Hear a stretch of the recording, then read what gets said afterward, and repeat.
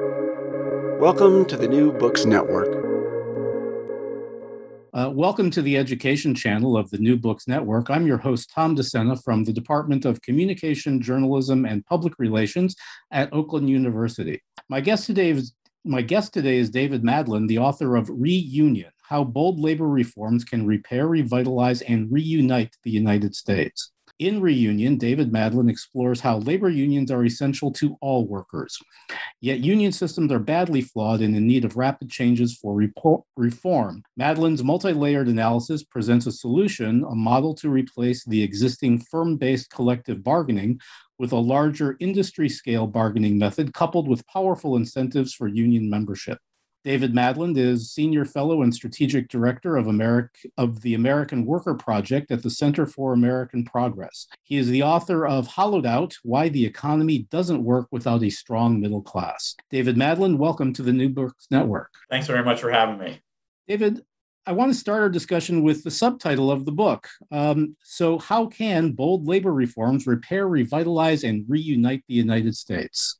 It's a lot to ask. I realized, there's some major challenges in the United States, from among, I'd name them, sort of stagnant wages, near record levels of economic inequality, large divides across race and gender, significant mistrust, a political system that doesn't respond often enough to the will of the people.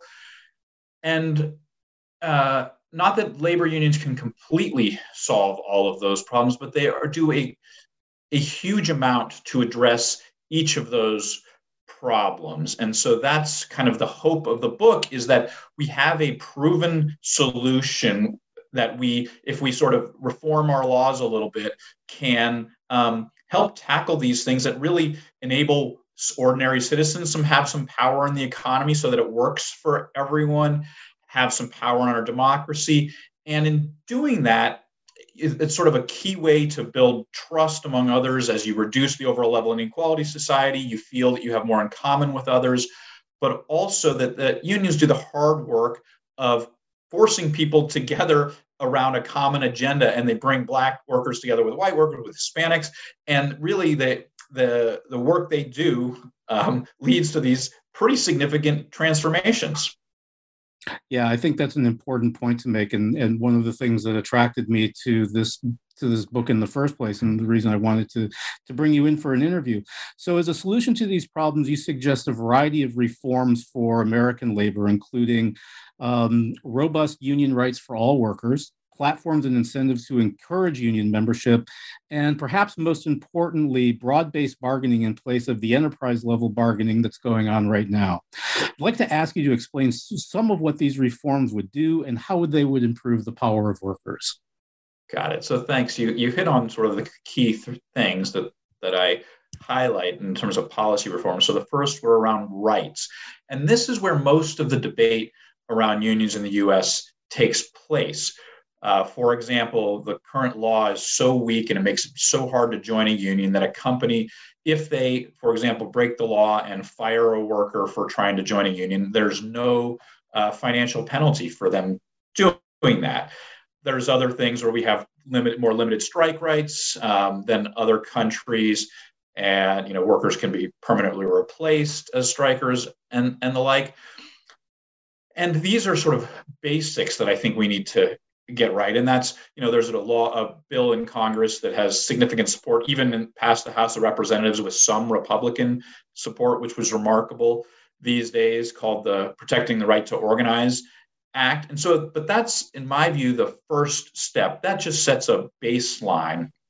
But then the second and the third elements, the second is about incentives to encourage and facilitate workers to join unions, because I think of unions, and I think we should think of unions this way, as a public good that provide benefits to all of society, not just the workers who are members of them. And the benefits that I'm referring to are a functioning democracy that works, that has a reasonable balance of power, similarly an economy where wages are higher and benefits are better for all workers.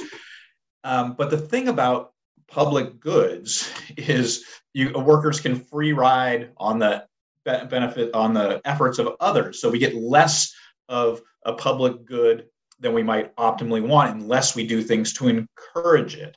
Now, we can get into the weeds on sort of exactly one of the elements of a public good. We think of the sort of debate around unions and public good right now is, in my view, very limited. It's limited to this idea of right to work, where some states you don't necessarily have to pay any dues or agency fees if you are covered by a collecting and bargaining agreement. I think that's part of the public good argument, but I'm referring to a much broader concept of a public good, not just people who are directly covered by a contract, but all of us receive benefits from a functioning democracy and economy. And so I want this broad conception. And when we think of other policies we like, we value small businesses, for example, as a society. Mm-hmm. And we don't just say, hey, you know what, you have a right to go out there and compete with big business. We actually say, you know what, this is a good thing. It actually makes it work for everyone, because if the big business didn't have competition, and if we wouldn't have as much innovation, so we want to support them. And what we do for small businesses are things like antitrust laws. We give them preferences on government contracting. We have significant amounts of loans. So we do a whole range of things for those things. And I think the same analogy applies to unions, where we actually want to make it easier and possible for workers to join. And then the last policy framework I think about is improving the way we bargain.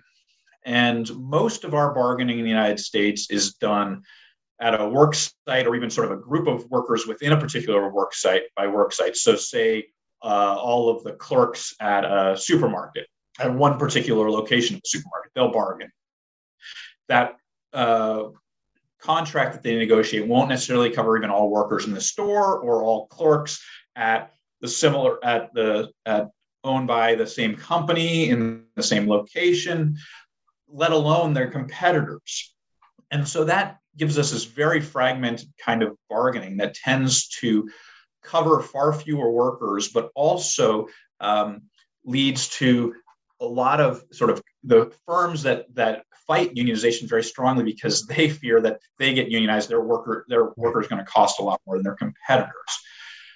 When unions are very strong and have been strong in the United States, we have been able to achieve a different kind of bargaining, which goes by many different names, called sectoral bargaining, multi-employer bargaining, broad-based bargaining, industry-wide. And I want us to make it much easier to achieve that kind of bargaining. And I hope, we'll talk about the history of how we actually have had some of that in the United States. But so the goal, again, are these rights that are a baseline, the creation of encouragement. We actually want to encourage unions. And the last thing is to improve the way we bargain, not just do it at a really narrow level, but also do it at a broader level to cover most workers in an industry. So similar work receives similar pay. Yeah, and I want to sort of, and again, we'll talk a little bit later about some places where something like sectoral bargaining has taken place in the United States. But just to your point about the way that unionization starts to help even workers who don't belong to the union, and this is a small example, but my wife worked for an advertising agency that served the Daimler Chrysler, and they were, of course, covered by the UAW contract, and the UAW contract has a provision that they got election day off. And sure enough, that whittled down to the management at Daimler Chrysler, so they got the day off, and then, of course, the ad agency got that day off as well. So, these benefits trickle out in sort of the same way that we think of, businesses trickling jobs down to other people, but the benefits of unions trickle out as well. Absolutely. That's in some ways the core goal of this broader based bargaining is sort of in the US system, the benefits that unions achieve trickle out through a very informal and incomplete process. So some workers might be adjacent enough to the core company that's unionized where they get the benefits, but many others who are sort of further removed won't. And so in the sectoral bargaining kind of system, you can actually more formally and directly ensure that all similar workers receive the benefits that unions negotiate for. Yeah. So in the third chapter, you describe what you call the contours of a modern labor system, which focuses on again, those two themes. First, improving the regulatory climate for unions, and second, encouraging broad-based bargaining. What I gather from this chapter is that the U.S. is a long way from such a system. And so I was hoping you could explain to our listeners some of the deficiencies in our current labor system. Yes, we are a long ways away. That is true. And the chapter largely focuses on comparing the U.S. a little bit over our history, but especially compared to other countries. And the differences I think, are quite glaring. So we talked a little bit about the rights aspect, and we are certainly such an outlier on the rights that workers have in terms of their ability to freely and fairly join a union. Just one, we talked about one example about potentially being fired and no financial penalties, but Human Rights Watch is an organization that normally looks at less developed countries and says they're, nowhere near where they need to be on democracy. They've done that about the US and our labor system and the rights we have, and they, found they were grossly deficient. But the other things that we're sort of deficient on compared to other countries is how we encourage workers to be able to join unions. So there are many things that other countries do to enable workers and make it easier for workers to join unions. Some allow much greater worksite access so that work unions can be on the premises of work sites more easily, and so you're more familiar and have a easier way of recruiting and retaining members. Others, and one of the core things that I really highlight, is what's known as the Ghent system, that countries like Sweden and Denmark and also Belgium have, where the unions help run the unemployment insurance system. And that gives them access to workers outside of the workplace, but also enables them to provide a tangible benefit to workers. And it's seen as a core way to keep union density at a higher level. And my argument is not that we need to replicate the system exactly that these different countries have evolved towards over their history, but that we can take sort of elements of it where unions actually, where we want unions to help deliver and gain people access to benefits, because that leads to, for example, actually better, in the case, better unemployment insurance systems with much higher take-up rates, with more workers getting access to, but also just the recognition that this is a way to encourage and incentivize union membership. And so that's one area where we're way behind the rest of the world, is just the things we do to incentivize, encourage union membership. We make it, not only workers don't have rights, but we don't even really allow unions any favorable treatment. We just say, hey, maybe you could go do this, let alone ignoring that this public good problem I described, but also the basic tenet of capitalism that employers have a lot of power. And if you're going to ignore that employers inherently have this power to dissuade workers about what they want to do, then you need to compensate in some way. It's sort of silly to ignore that basic fact, and you need to compensate in a way. And these incentives or encouragement of unions are another way. And then the last thing I talk about in that chapter and really highlight is how we are different than the rest of the world. Is almost every other country in the world has a very long experience with broader-based bargaining.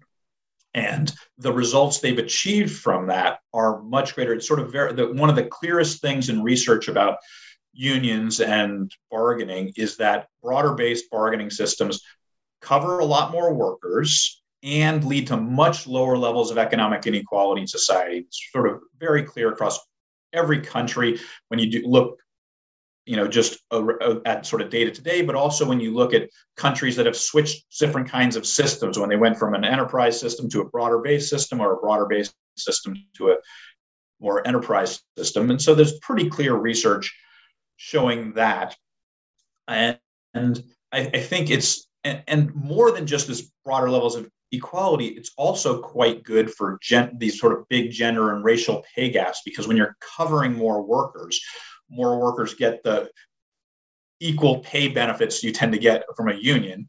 Right. So you're raising wages more for Black workers, Hispanic workers, women, and compressing the pay scale, which is really very, very helpful for those, especially towards the bottom, who tend to be at the bottom of the distribution.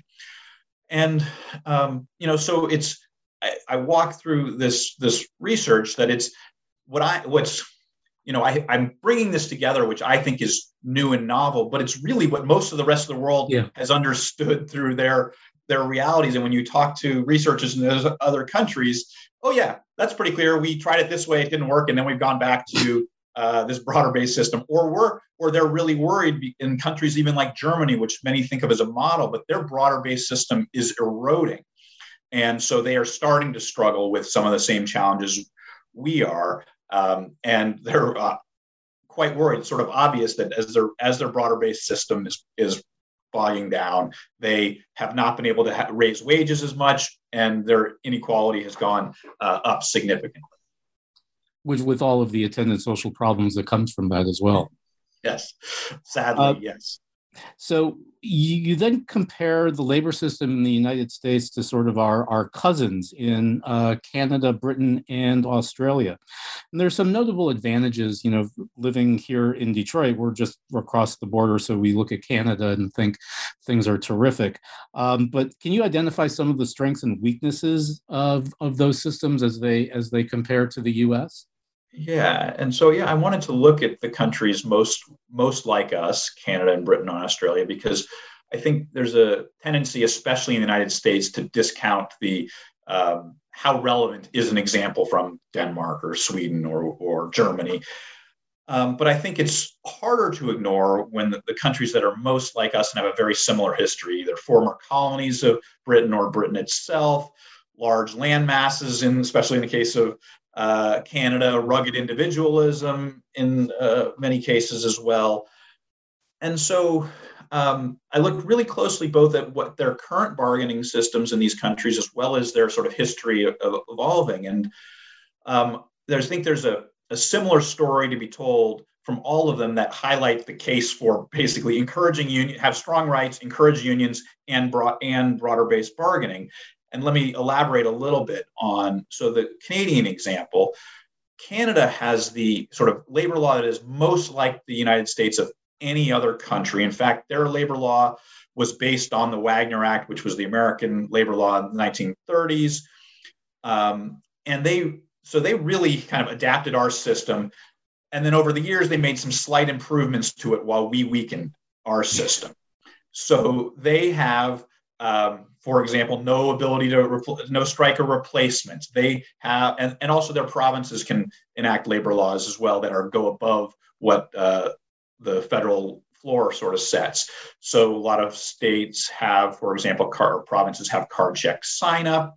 Right. They have in some ways they have the depending on how you think about it, either pre-Taft-Hartley Labor Relations Act, which was Taft-Hartley was 1940s law in the United States that kind of weakened, sort of one of the foremost things to weaken, the Wagner Act, or it's kind of what's in the PRO Act today.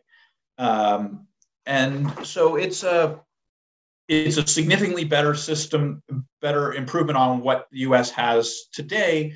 But the story in Canada is sadly not that different than the United States. Their union density is significantly higher, but when you compare just private sector density, it's not that much higher, and it's been in pretty consistent decline over recent decades, and that has led to the basic kinds of problems you'd expect: stagnating wages, higher inequality, racial divides, and the like. And the slight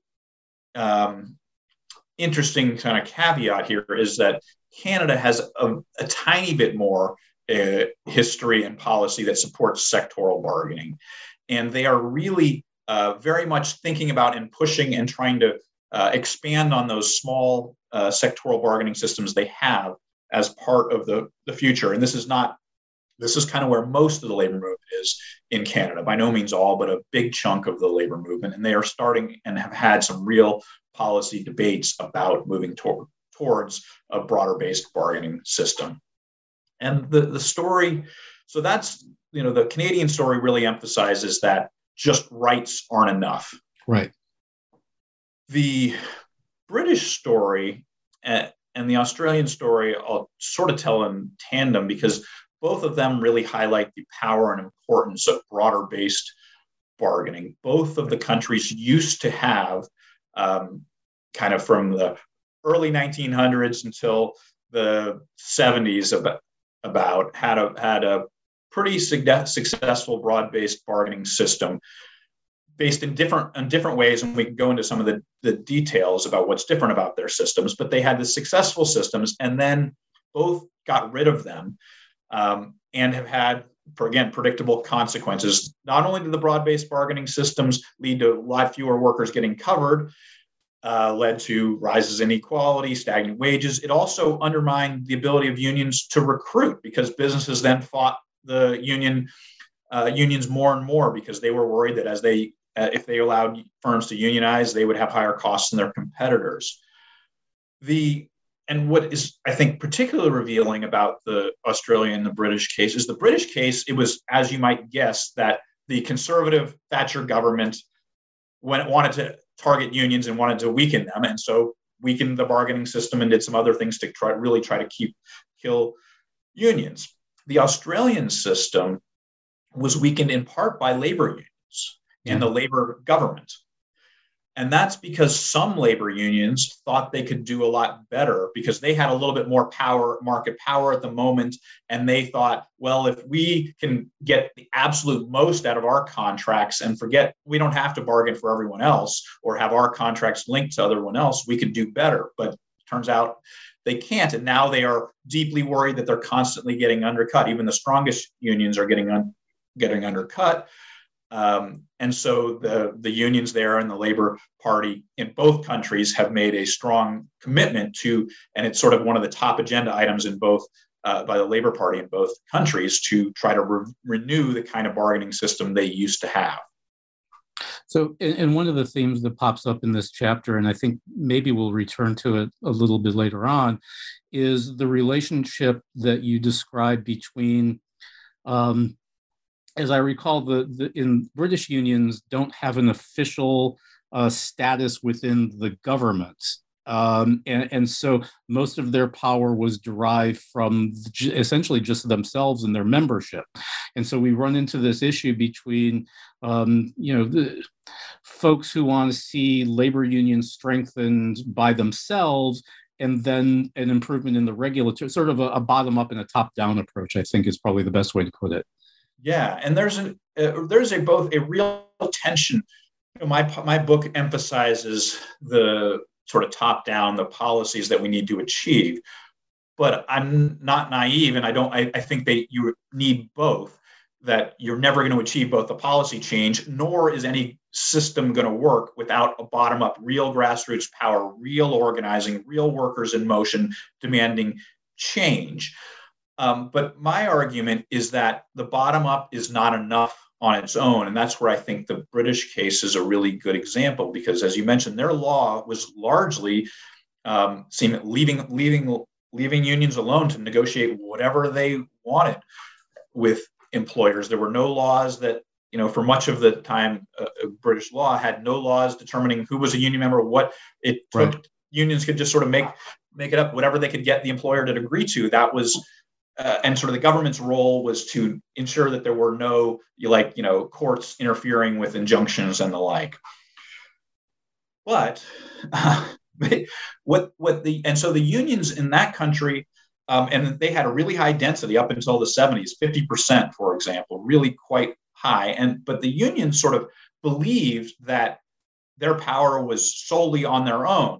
They didn't realize that there were actually a kind of a number of government backstops supporting their high density that they sort of had forgotten about. So, for example, much of the growth that they had was during World War I or II, where there was actually kind of an inherent structure that pushed workers into unions and sort of kind of a neutrality, but also that for government contracts were favorable for union companies.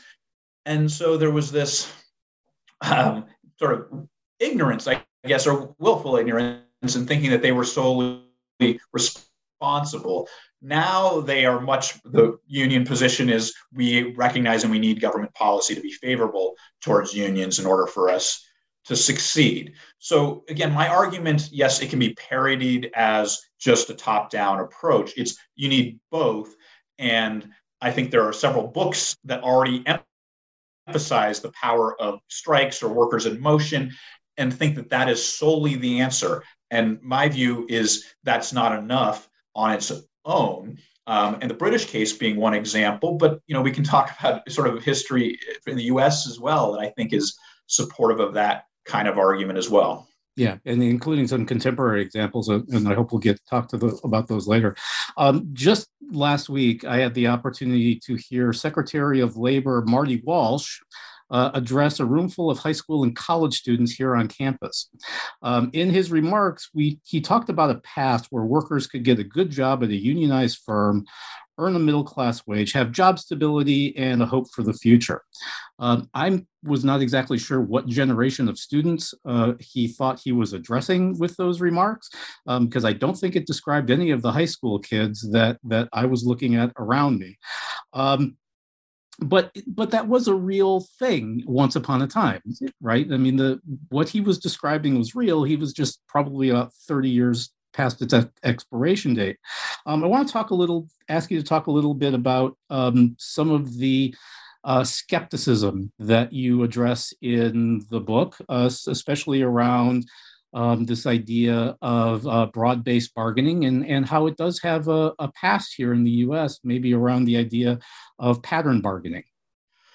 Yeah, so, broad-based bargaining is American. It's not just a foreign import. And you highlighted one of the core ways we have achieved that in the past is through pattern bargaining. And, you're in Detroit and know that the auto industry for much of the 20th century was able to achieve contracts that covered all of the workers auto workers across the nation through what's known as pattern bargaining, where they would the auto workers would negotiate with one of the lead firm, big three, GM or Chrysler or Ford, and that would cover all of the plants for that firm. But then they would negotiate a virtually identical contract with the other two. And that set the standard for all auto workers and then all adjacent kind of workers, farm equipment, but it even, spread throughout the economy. It was this Treaty of Detroit was often seen as the core thing that built the middle class in the United States. And people sort of forget that it was actually built on broad-based bargaining. Absolutely. But the pattern was not the only way we achieved it. In fact, many U.S. industries, we have a strong history, and they were achieved in many different ways. So the other example would be steel, where, again, through a similar time period, there it was kind of more multi-employer, where there was a group of employers. There were a handful of leading steel firms, but they negotiated across the table with the steel workers at sort of a single table. Mine workers had something. We even had in apparel and communication workers. And we could go into sort of the details of each story, but generally, the way that this sort of broader-based bargaining was achieved in the United States was by very high union density that took oftentimes decades of strife to achieve. The sit-down strikes in auto and the like, where there was, and then auto, they got to nearly wall-to-wall union density. And that's what was required to achieve this pattern. The only way to force the employers to the table was to say, we got everyone that's unionized. But even with all that power, it was sort of a pretty fragile system because our law discourages broader-based bargaining in a number of ways. And so that the only thing holding it together was pure union power. But in the 70s, and into the 80s, the world changed a little bit in ways that made it much harder for auto industry to be nearly 100% unionized. There was sort of greater foreign competition. Mm-hmm. There was also then the moving of plants in the U.S. to the non-union South, and those were incredibly hard to organize. Still are. And yes, definitely still are.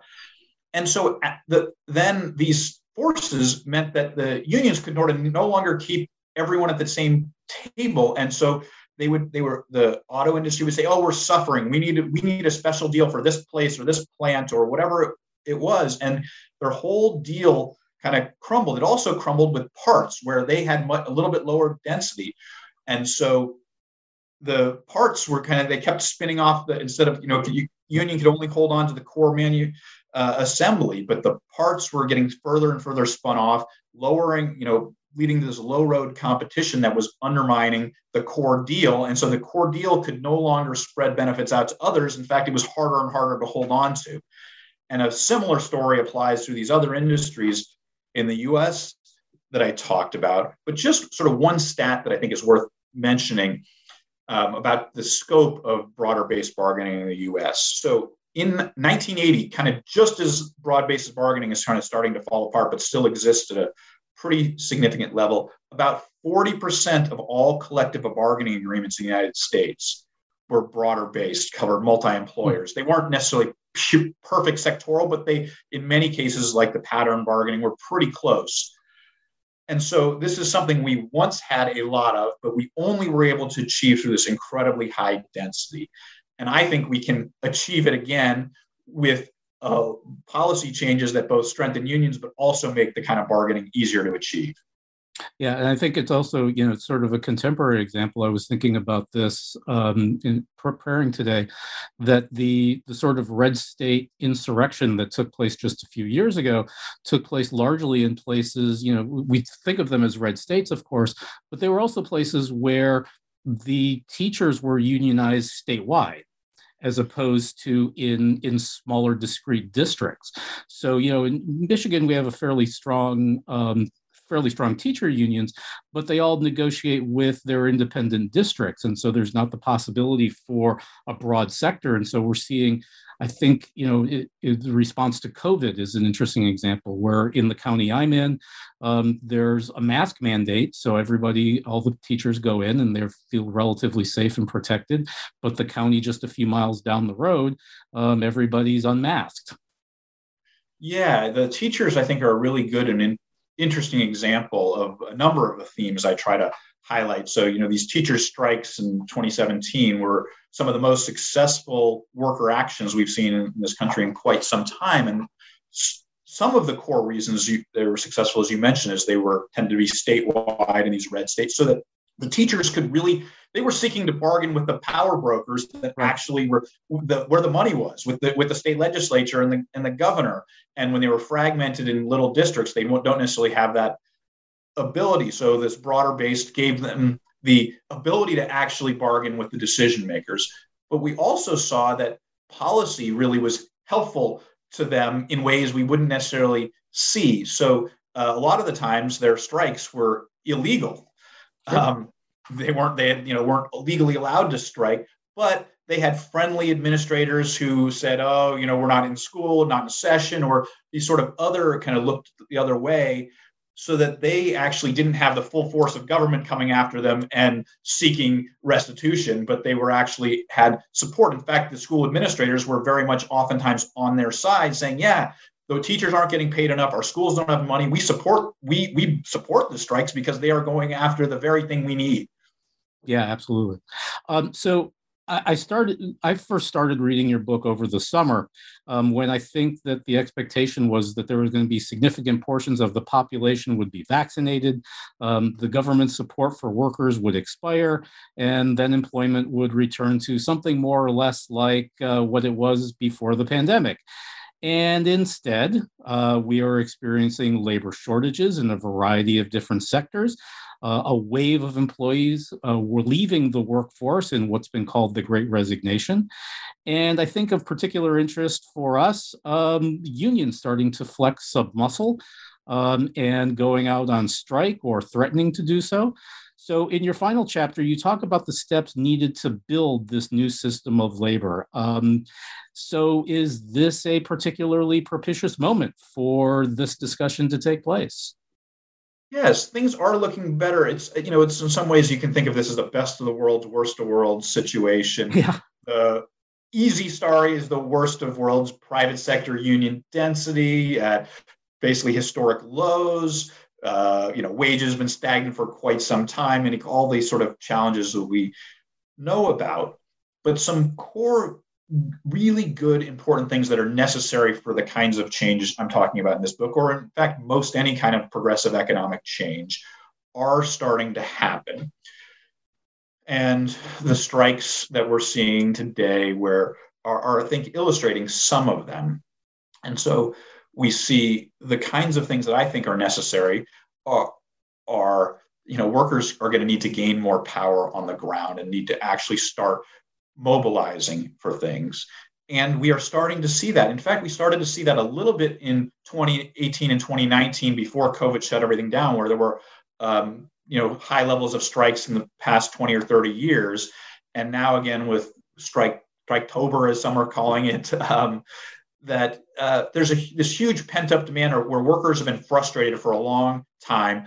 And COVID sort of just highlighted and exacerbated these inequities where they're literally putting their lives on the line and busting their butt while corporate profits, near record levels. And so the power has shifted a little bit with this labor shortage because they're not so easy to replace. And so they have this moment where they can take action. And workers in the streets and demanding things is necessary, but it's not sufficient for the kind of change. The other kinds of change that other kinds of preconditions I see as important that are starting to happen are a favorable public climate towards labor, where the public, as well as especially politicians, recognize the value in having labor. And you can see that in polls right now about labor unions, just about as high a support as we've ever seen, where more than 60% of the public says they approve of labor unions and think they should have, power.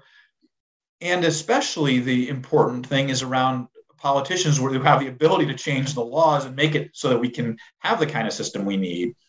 And President Joe Biden has really been a revelation on this. He said he wants to be the most pro-union president, and he is definitely making inroads towards that, both from really strong statements, but he has a White House task force that is going to, in the next, possibly by the end of this month, report to the president on things that the administration can do without Congress that will help labor unions.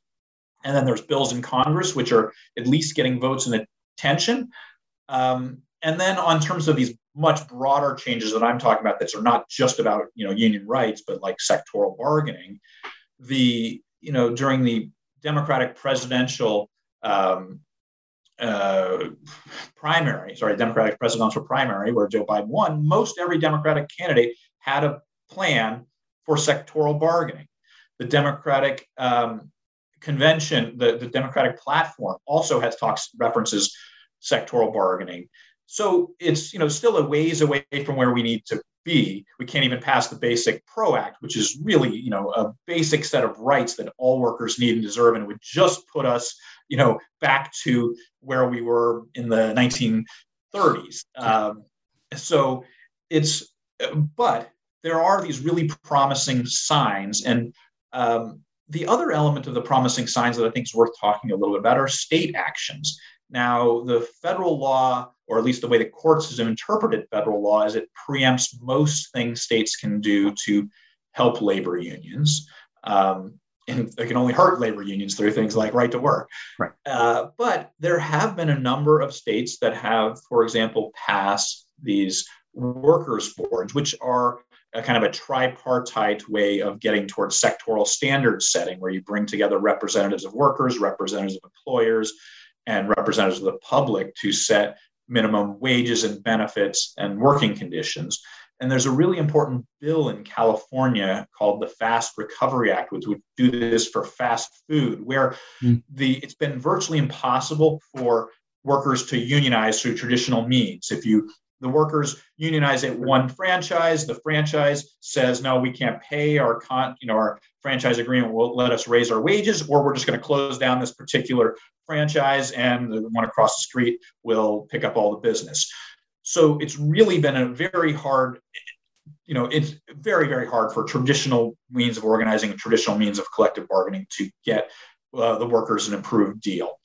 And so this is something a state has the ability to do. And, it's very seriously being considered, and I think has some chance of passing this year, and other states could do the same. So there's a just anecdotally, my union was out on strike to start the fall semester, and this is not the first time that I've walked a picket line at this institution, but I will say that it was the first time where I didn't get yelled at to get back to work. It's another anecdote. I think it's really, the anecdotal information is also really powerful here, because I feel it a lot as a longtime advocate for unions, but as someone who is usually in an environment where I'm talking to politicians or other sort of prominent left figures who aren't necessarily union at their core. And I will say, compared to where we were 20 years ago, 10 years, or even 5 years ago, it's radically different. The reception I received, instead of saying, nah, why do we want unions? Why do we want, oh, actually, you're right. And I think much of that is due to, there's sort of objective factors of how long wages have been stagnant in this country, literally for almost 50 years, inequality at, 19, it's just amazing levels. So there's that, but there's also this, I think, growing recognition of the political fear that people have of how close we are to having the worst of the worst elements of authoritarianism sort of take over, whether it's corporate and right-wing populist sort of potentially, either one of these sort of powers having way, way, way too much power, and the grassroots democracy as it's embodied in unions, right, is necessary sort of counterbalance. And I think people are really getting that in a way they hadn't understand it, sort of felt theoretical before, but wow, no, now there's a real threat, and this is one of the few solutions that's out there. Yeah, and also to your point, this last strike, not only did we get more people honking their horns in support of us, but we also had more politicians joining us on the picket line than I have ever seen before at a faculty union strike. I mean, by my own admission, I don't know that we're the most sympathetic workers that you could possibly find to champion, but there they were. And they were holding our signs and marching with us. So, it's a different environment, and I hope one that people will pay some attention to what you're advocating.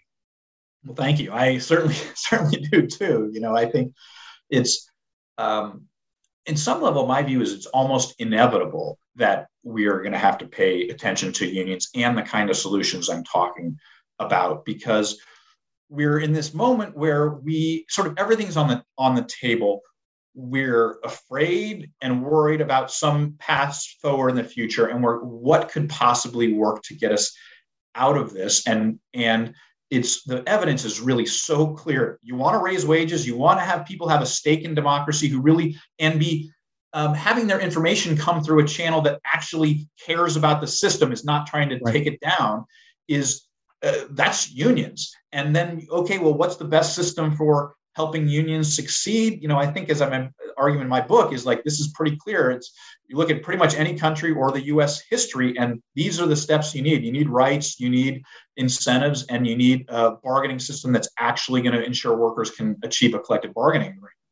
Yeah, and again, this is, maybe even a little bit weedy for this conversation, but when our union, we represent both tenure track and non-tenure track faculty, and some of our contemporaries at other institutions, those are divided unions, and life for the non-tenure track people is much worse when they are not under a big umbrella like that. Yeah, and so it's a small version of sectoral bargaining, but the more people that you can bring into the sector, obviously the more power you have. Absolutely. And it's that the power of the sort of most powerful workers can help everyone, not just look out for themselves. Now, but it's also good for those who have power too. That's what I think is clear, is that you as tenured faculty also are doing well, but you're able to pull along everyone else, which helps those workers, but in the long run is kind of the only security you have. If you're just on an island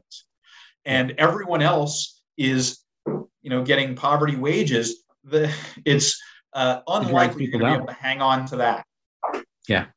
Well, David Madland, let me ask you, what are you working on next? Well, there's sort of some practical things about kind of trying to implement some of this agenda. I mentioned, there's some things I think we can do through executive action. Prevailing wage is a policy that we haven't talked much about, but I really see it as a core way of expanding on sectoral bargaining and building towards it, because prevailing wage is things like Davis-Bacon or the Service Contract Act, where a government contractor needs to pay what's called the prevailing wage. And in some cases, that is the union wage when unions have enough density to set it. But it really, so if unions have some density, it amplifies their contracts and makes that the standard for others to follow. And so I think we can do a fair amount more with the prevailing wage. I mentioned the state campaigns in California to build some of these councils in areas where you really can't organize the workers or improve their standards in any other way.